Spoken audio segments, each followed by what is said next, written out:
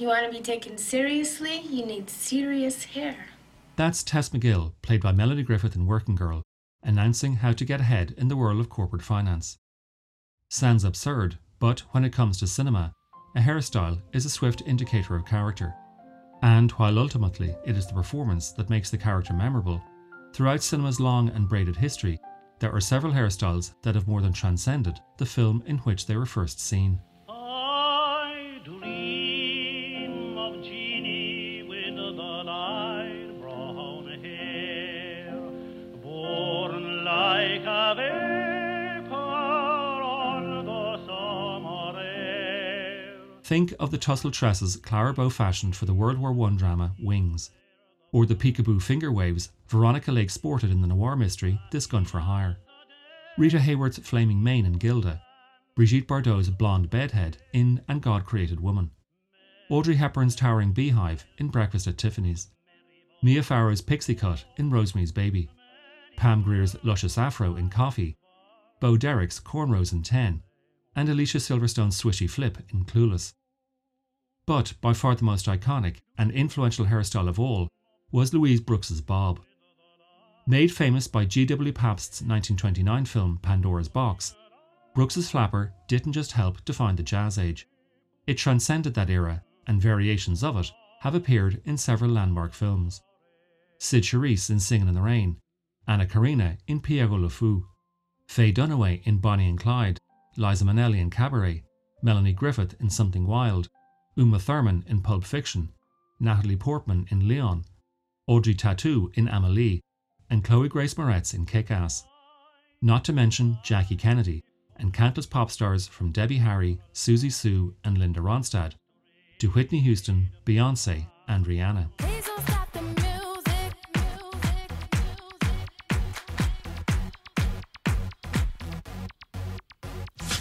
Half of Brooks's films from the 1920s have been lost, so it is not until 1928, with Howard Hawks' A Girl in Every Port, that history now allows us the first glimpse of her pioneering hairstyle. Brooks was a support player in that silent picture, and while she did play the female lead the next year in William Wellman's Beggars for Life, she quickly took off for Germany to star in Pandora's Box. And it was in that film that the new cut was put to incandescent effect. Pandora's Box was an adaptation of a controversial but very popular play written in 1904 by Frank Wedekind. Named after the Greek myth where Pandora opened a jar to unwittingly release sickness, evil and death upon the world, Wedekind's drama focused on Lulu, a young woman whose hypnotic beauty sets fire in the hearts of every man who sees her. Ultimately, however, she falls victim to none other than Jack the Ripper. You know when that shark bites with his teeth, babe, scarlet billows start to spread. Fancy gloves, oh, where's Maggie, babe? So there's never a trace of red. However ambivalent Wedekind's depiction of Lulu may have been, there is something acutely ironic about how Pabst conveyed her charisma.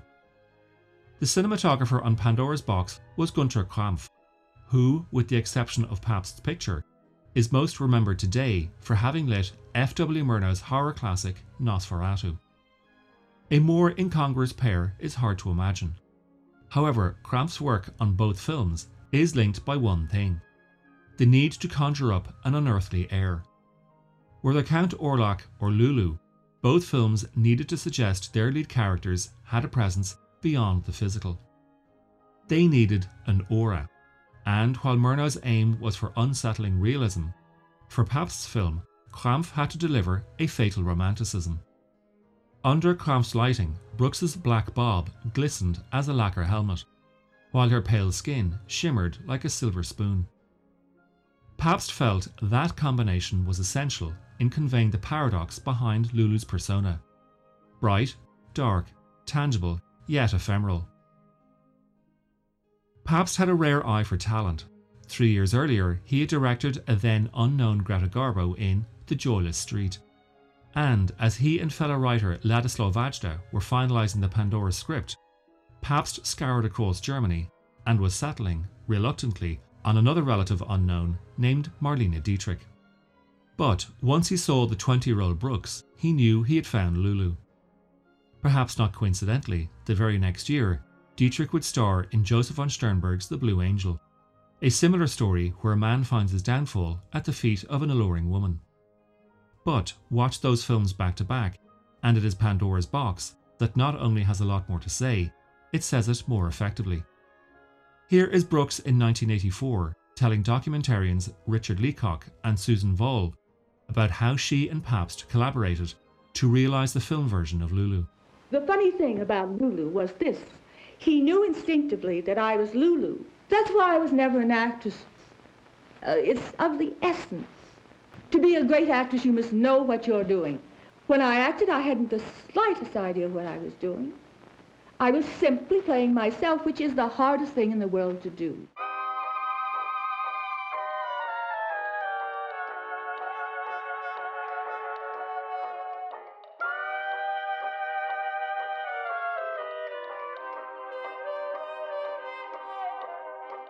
Contrary to common perception, the Jazz Age wasn't exclusive to late-night speakeasies and hot afternoons in hotel bedrooms in 1920s New York. No, other great cities such as Paris, Shanghai and Berlin were also sipping yellow cocktails and swaying to the brassy airs. Only in Berlin, the light was decidedly darker. Germany had been defeated in World War I, and from its ashes grew the liberal enclave of the Weimar Republic. But that did not mean everyone was happy to listen to syncopated rhythms, gulp champagne from ladies' slippers, and for those same ladies to then dance barefoot on top of tables. Lurking out in the alleyways, Hitler's brown shirts regarded this new culture as the result and cause of Germany's defeat. The Nazis despised the liberalism, the hedonism and the modernism, and their numbers were increasing. So, while the Jazz Age in New York fed off prohibition, Berlin's nightclubs expressed another type of defiance. As the 1920s turned the corner into the 30s, and as the Nazi Party's membership expanded, the clubs appeared increasingly to be isolated outposts taking a stand against an encroaching tyranny. Willkommen, bienvenue, welcome, Fremde, étranger, stranger, glücklich zu sehen, just wie enchanté, happy to see you, bleibe reste stay. Held up as a masterpiece today, when Pandora's Box premiered in Berlin back on January 30th, 1929, it was greeted with widespread derision. A reason for this might have been the changes made in adapting Wedekind's play. Pandora's Box was the second of a two-part drama, the first of which, Earth Spirit, Wedekind initially drafted back in the 1890s. Controversial when it first premiered in Nuremberg in 1904, the intervening quarter century had nonetheless seen Lulu become one of German theatre's most iconic roles. Across both plays, Lulu is not only the dominant character, but a singularly nasty personality, intent on destroying everyone around her. For Wedekind, Lulu represented a culture he felt was about to reach its apex, and would soon thereafter be eroded by an already apparent lecherous materialism. But while audiences were offended in 1904, they should not have been surprised. There was published in Germany at the time a popular satirical magazine, Simplicissimus, and 8 years earlier, Wedekind had written a piece for it lampooning Kaiser Wilhelm. The Kaiser took offence, the magazine was censored, and Wedekind imprisoned for lèse-majesté, the crime of demeaning the monarch's dignity. However, for all his apparent radicalism, Wedekind appears to have had a reactionary streak. His wife, Tilly Neuwes, was some 20 years his junior, and despite their having 2 daughters, their relationship was strained, due in large part to Tilly's sexual appetite. Feeling unable to satisfy her desire, Wedekind developed a jealousy that fueled his suspicion that Tilly was unfaithful. That suspicion fueled the creation of Lulu. That Lulu is sexually liberated enjoys the patronage of several wealthy men, but ultimately loses her way and is murdered at the hands of Jack the Ripper. Well, it doesn't take Sigmund Freud to figure out what Wedekind really thought of sexually liberated women. I've got a new man who is better than you. He starts his loving where you get through. So take my tip, honey, leave my door, because your key don't fit in my lock no more.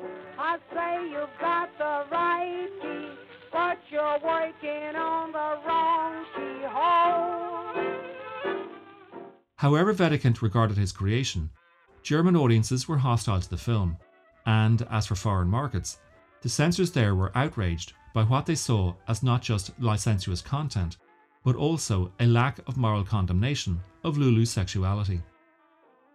You see, as well as conquering men, Lulu also attracted women. Pandora's Box was thus distributed in heavily edited and Baudelarized versions, and consequently it failed at the box office and fell out of circulation. As for Brooks, her fate was barely any different.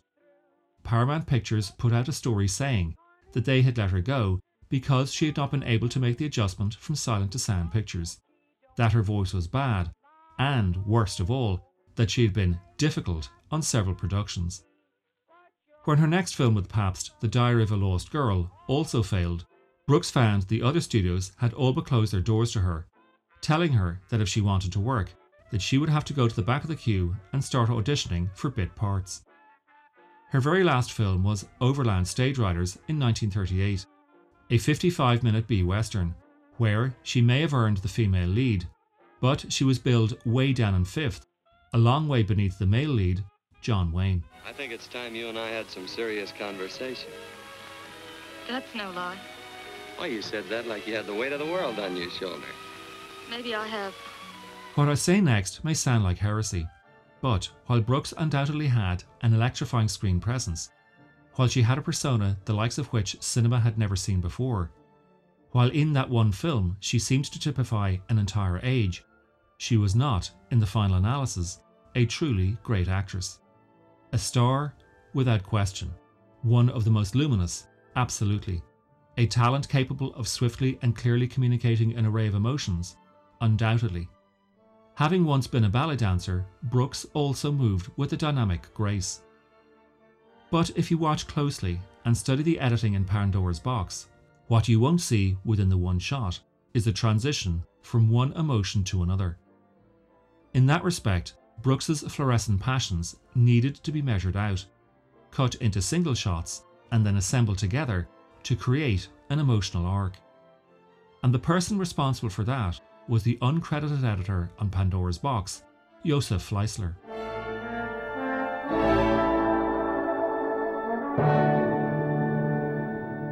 So, if Pandora's Box faded without trace, and Brooks's career along with it, how are we celebrating both today?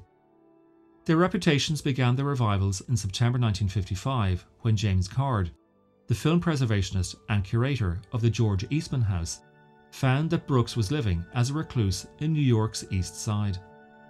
Here is Card speaking to the BBC in 1986. She was in the most deplorable physical condition from having just lived on almost nothing but alcohol for years and years and years.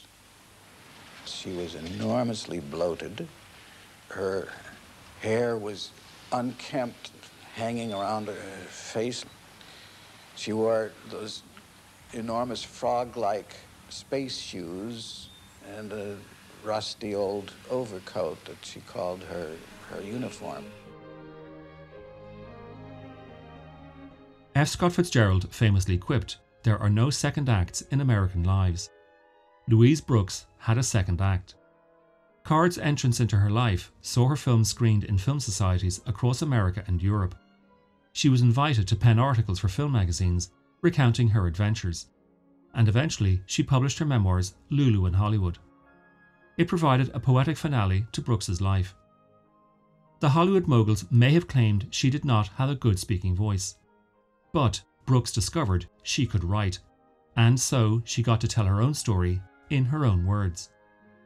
The passages, which focused on the making of Pandora's box, were written with such fluidity they might as well have been called remembrance of things past. Here is the Oscar-winning actress Linda Hunt, reading from Brooks's memoir. At the Eden Hotel, where I stayed in Berlin, the cafe bar was lined with the higher-priced trollops. The economy girls walked the streets outside. On the corner stood the girls in boots advertising flagellation. Actors' agents pimped for the ladies in luxury apartments in the Bavarian Quarter. Racetrack touts at the Hoper Garden arranged orgies for groups of sportsmen. The nightclub El Dorado displayed an enticing line of homosexuals dressed as women. At the Molly, there was a choice of feminine or collar-and-tie lesbians. Collective lust roared unashamed at the theater. In the Review, Chocolate Kiddies, when Josephine Baker appeared naked except for a girdle of bananas, it was precisely as described by Wedekind. They rage there as in a menagerie when the meat appears at the cage. Elsewhere in her memoirs, Brooks lifted the lid on how Hollywood's rich and powerful men mistreated vulnerable and aspirational women.